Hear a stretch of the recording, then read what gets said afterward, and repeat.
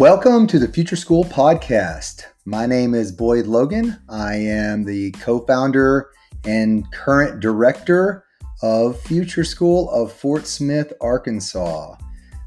On this podcast, we hope to help our audience get to know us a little bit better, find out what we're all about, process through what's going on in education right now, and really help people see how we're constantly striving to improve our practice and to do a better job of educating our kids. So thanks so much and enjoy the episode.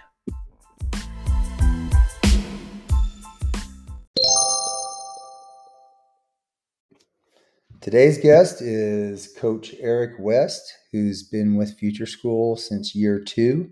He is an integral part of our team, really holding the line on culture around our restorative practices and being a ceaseless advocate for kids within our community. We have a great conversation, talking really a lot about restorative practices and how we manage that at the school. I hope you enjoy. Without further ado, here's my conversation with Eric West.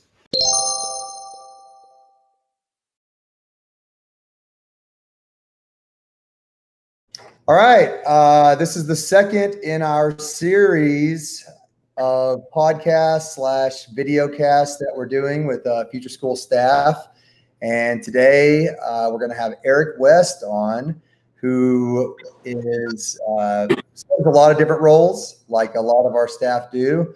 But most importantly, what we're going to talk about today is his role as our restorative practices guru.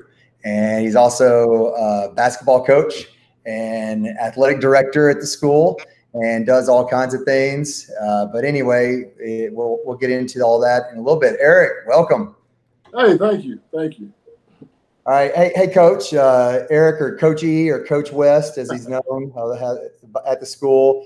Kind of tell us a little bit about your background and how you got involved in Future School.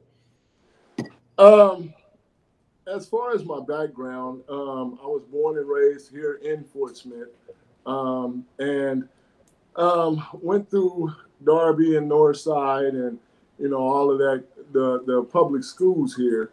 A couple of the board members had asked me to look into Future School, and think about starting an athletic program. So the more I looked into Future School and seeing that it was different than the traditional model, and more community-based, I wanted to get involved. So I took them up on the offer to start that athletic department and also help, mentor some more of our youth. All right, cool. Yeah, and it's been no looking back since then. You've been all in, and I think that's one of the things that people know about you, Coach, is that you're always enthusiastic, always positive. Where's that come from? It just comes from life. I mean, your life is made to live, and I wake up every day and I thank God. But I mean, it's just, I enjoy life. I look at every day as, if you wake up, it's a good day.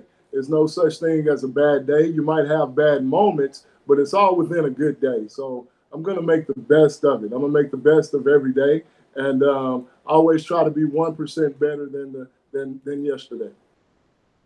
Yeah, I think that's one of you have a lot of sayings that you're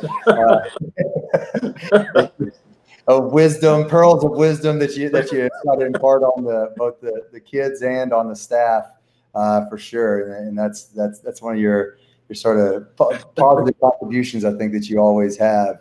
What so you mentioned being from Fort Smith and sort of and it's being a community-based school. How do you think? How does Future School sort of interact with the community? How you mentioned it being different. Can you go on a little bit more about that and sort of what, as a Fort Smith native local, what it sort of means to you? Well, it's as far as the school itself, being different from the traditional model, because to be honest, just talking about myself, a lot of times, and I'll give you an example. Let's say science. I'm not a huge science fan. Or I wasn't a huge science fan. And I believe, I think about that, and I believe it was because, I didn't have a relationship with none of the teachers. And I also didn't speak that kind of language. And I think because I didn't speak that science language or wasn't that type of student, I don't think I was, really paid attention to, I guess, because we didn't have that community-based classroom or that relationship base with the staff. So just being different in that sense, I think it helps a lot, just building those relationships with the students. Yeah, you talk about that about relationships and how, I mean, that's sort of one of the I think whenever we as a staff look at ourselves, I think that's one of the things we feel like we do really well. I think our whole community feels that way. That that the kids and the parents and the staff, and we say, that's one of the keys to what we do. Why is it that those relationships are so important, do you think? Because you're dealing with, every kid is different, and they're coming from different backgrounds, different cultures. And if you don't build those relationships and get to know those backgrounds or those cultures, those kids, they're not going to learn for someone they don't like or feel like they don't know them or don't understand them, and it's hard to try to teach someone from a different background that you don't understand. The same way with the whole discipline model of the restorative. Every kid is taught different. Some kids might be told, hey, if someone hits you, you hit them back. Other kids are told, hey, if someone hits you, you go tell the teacher. It's just different upbringings. And so those relationships help get to know those kids better and understand where they're coming from when you're having to talk to them or have those conversations with them. Yeah, so you started touching on some of those things around restorative. How did you get introduced to restorative practices, and sort of what's your background with restorative practices, and sort of where you're going with it? The restorative, I actually got introduced to it, here at the school. I started looking more into it because it was the discipline model of the school. It's the discipline model of the school. And it was just something that I really got excited about because I believe in the whole restoring. I don't believe in the rejection or ejection, which is kicking a kid out of school. You're basically rejecting them from the community or ejecting them from the school community. And I just don't believe in that. I believe that we're able to teach in those moments because once again, every kid is coming from different backgrounds, in different environments, and they're being told different things. So when a kid acts out, that first behavior, that's actually a teachable moment. It just depends on how we teach it and the tone of voice that we use. But it is a teachable moment, and we're able to help those kids, move on and be successful if we can teach them right then about those behaviors. Yes. And if we eject them from the community or kick them out the community, that's not helping them at all. They're never learning anything from that. For sure. And then it becomes someone else's problem, right? I mean, that's a vicious cycle that we see, and I feel like that's a big part of the school to prison pipeline. Kids start running afoul of the school for whatever reason. Probably has nothing to do with their actual relationship with learning or anything like that. It probably has to do with societal issues or familial issues or whatever it is. And all of a sudden that school becomes a community they don't feel like they're a part of. And then what do we do to them? We set them aside from that community. We put them in ISS. We put them in OSS. And so, now you're certainly not feeling a part of this community because now you're being ostracized even further for it, as punishment. And that schism, that divide just keeps growing and growing and growing until, there is no salvaging that relationship, and there's no positive place for that student to go with the school. And then from there, they're feeling like that about society in general and with the, with their community that they live in. Right. And from there, it's not a law, it's a pretty short step from there to potentially running afoul of the law and not having a productive life, Correct. And that all starts, with a lot of our discipline models that we use in our institutions. Right. And I think that's, and this is kind of talking about restorative practices. I think that's the real goal of the podcast. This particular one is people may not understand restorative practices. And we've had some hard conversations with members of our community because they see it as it's just permissive. You're just letting them do whatever. There's no consequences. There's no accountability. You're just letting them do whatever they want. And that's not what it is, though, right? Right. It's not. There's actual consequences. It's just not the traditional consequences of the ISS or the OSS, because like I said, I refuse to reject or turn my back on a kid because of his behavior that he's been taught. Some of these kids are being taught their behavior. Like I gave the example of, if a kid hits you, you hit him back. And that's stuff that's being taught at the home. We have an opportunity to teach different, because, as we talk about the community, and it's frustrating sometimes, but our community, in my opinion, don't have a lot of resources for when, a young man gets out of, if he does go to jail, he get out of jail or the penitentiary, there's not a lot of rehabilitation resources, available, within the community. And so those kids are going right back. It's just a cycle. They're going right back to doing the same thing because of the limited resources, rehabilitation resources. So it's a great opportunity for us to teach at that moment, to teach and grab a hold of that young man or that young lady and be able to teach those different behaviors. And like I said, if we teach it right the first time or use the right tone, chances are less likely that second behavior happens, which is really most of the time the more severe behavior that causes them to, a teacher to want to say, hey, go see the principal or go see coach, So we try to avoid that getting to that second behavior. Yeah. Yeah. I mean, that's a good point you were talking about, about what tends to happen. And is that whenever someone gets in trouble or runs afoul of the community, that's the time whenever the community needs to be wrapping around them with as many supports as they can. And they don't have to all be just gentle, right. coddling supports, but they need supports then. That's when they need counseling services. They need social services. They need help at that point. And they need to be pulled into the community so that they don't want to just keep getting further and further away. But I think we have a tendency, to make those people feel ashamed and to make those people feel negative about things, and then just to a continued downward spiral there. Right, and I always remember, it stays in my mind that, I was young and I made some mistakes, and and I realized I made those mistakes, and we didn't have the whole restorative thing, but I realized as a teenager you make mistakes. We do make mistakes, and they're going to make mistakes, but some of those mistakes is what helped mold me into the person I am today.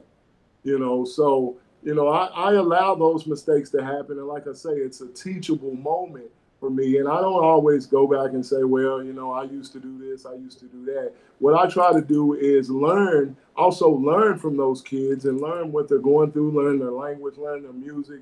I try to just, try to build those relationships any way I know how, so I'm able to help them. Yeah, for sure. Let's get into like some examples for people of what, how we might deal with the situation. So let's say we have a kid who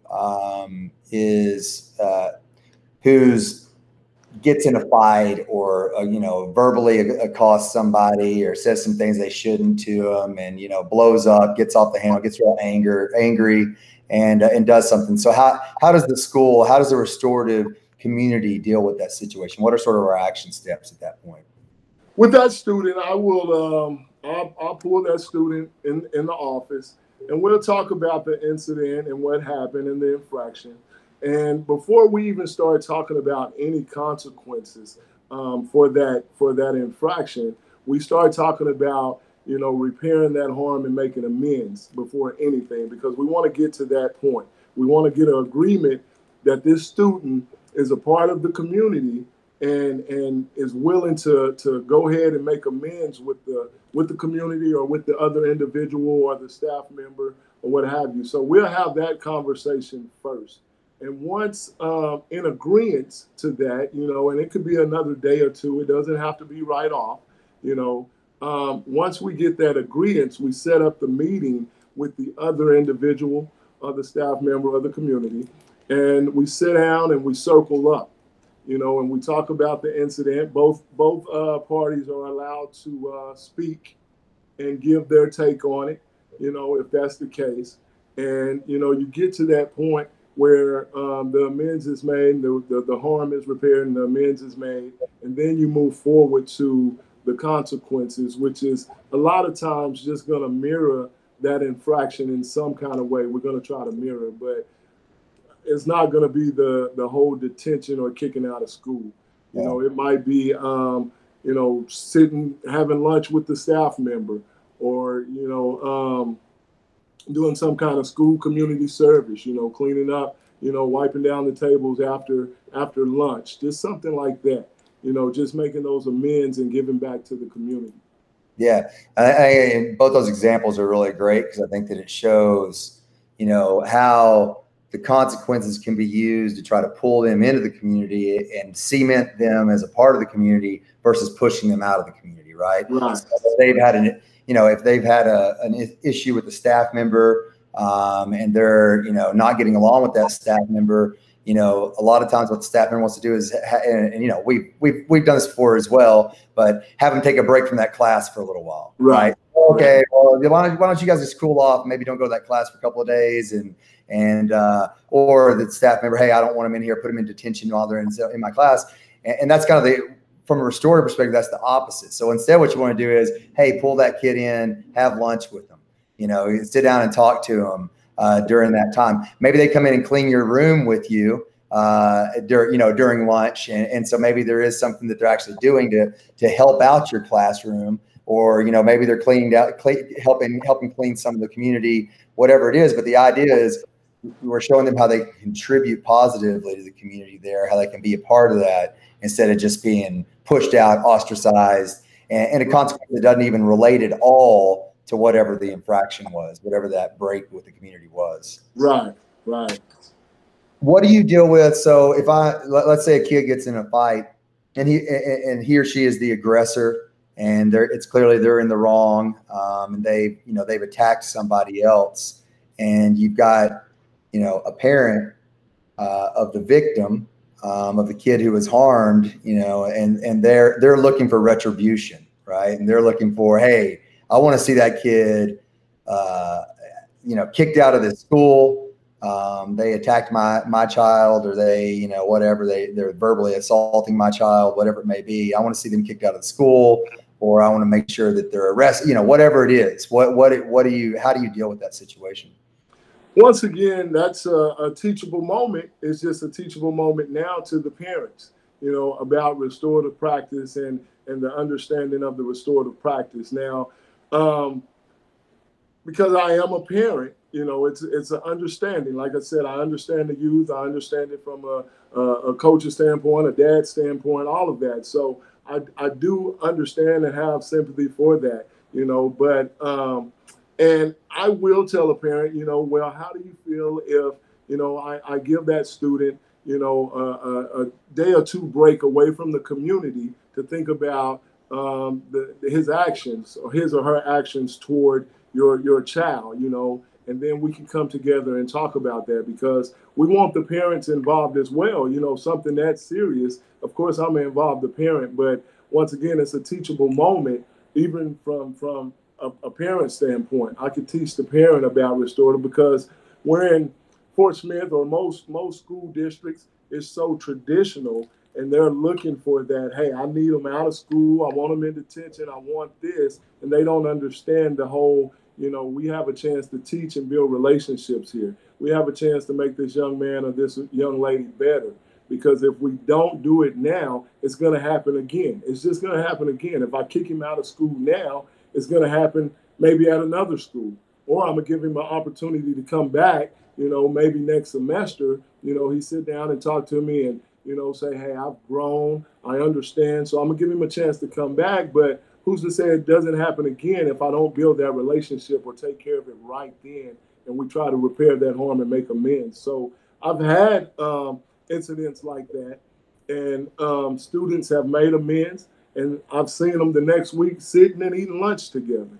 I've had students sit out there and hug each other right after, some fisticuffs were thrown. They'll turn around and hug each other after we have a conversation about it, because a child's or an adult, his actions are just so quick. They don't realize, until after the fact, what, I shouldn't have did that.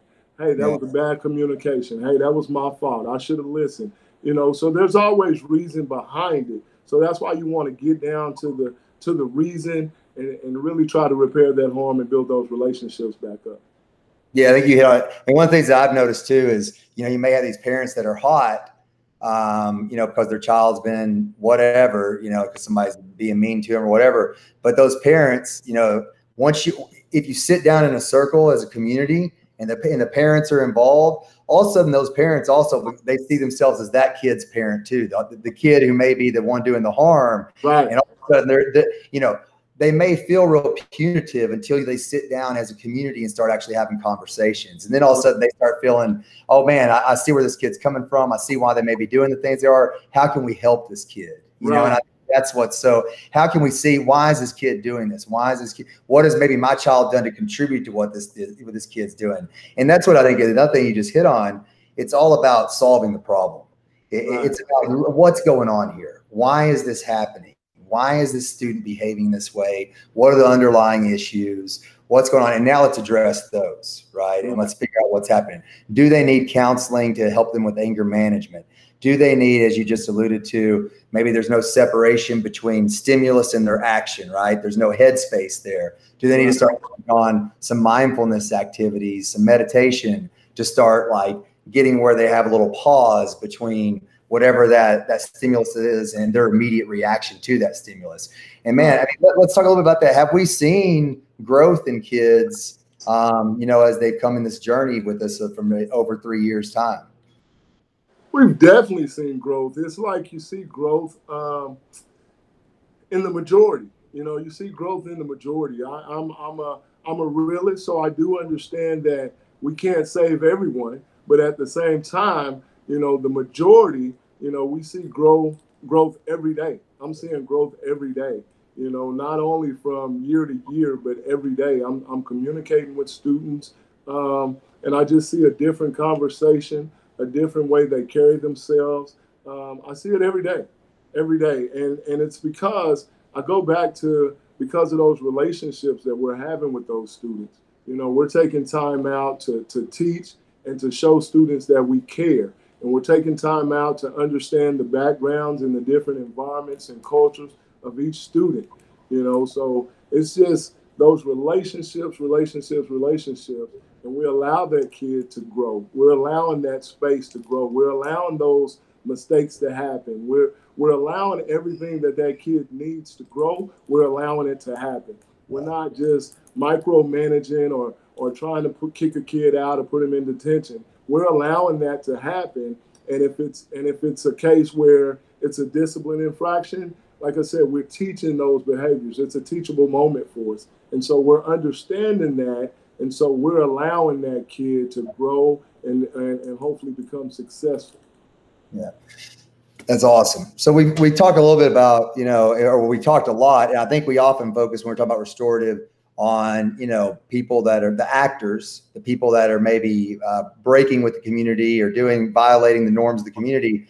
So I'm a parent and I've got a kid or I'm a kid who's like, well, I'm the rule followers, I don't want to be around kids. What's in it for those people who may be people who don't ever run afoul of the community, who are I don't ever say good and bad kids, but who are traditionally the rule followers and all that? What's in it for them in this community?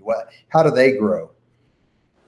Well, they grow just by understanding that the whole restorative, it's about building that community. It's about improving the human behavior overall. So just being a part of the community and knowing that it is a restorative process there, that's based on building relationships and the prevention of crime and bullying and improving human behavior. It's just helping them grow because they're able to be in, like, let's say, a clean environment, a different environment where you don't have to worry about having a fight in the hallway every day, or worry about a student and a teacher going at it every day. So it allows them to know that they're able to go into a classroom, a school community, a classroom community, and learn without being interrupted, without being, having that interruption in the learning process. They're able to learn, to get the lesson, and also with that classroom community,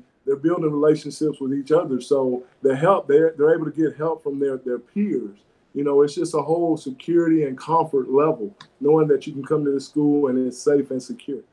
Yeah, that's all. And then you also have, we have substitutes to step in as sort of, restorative ambassadors, if you will, right? And they come in and they kind of take on leadership roles within that. Is that right?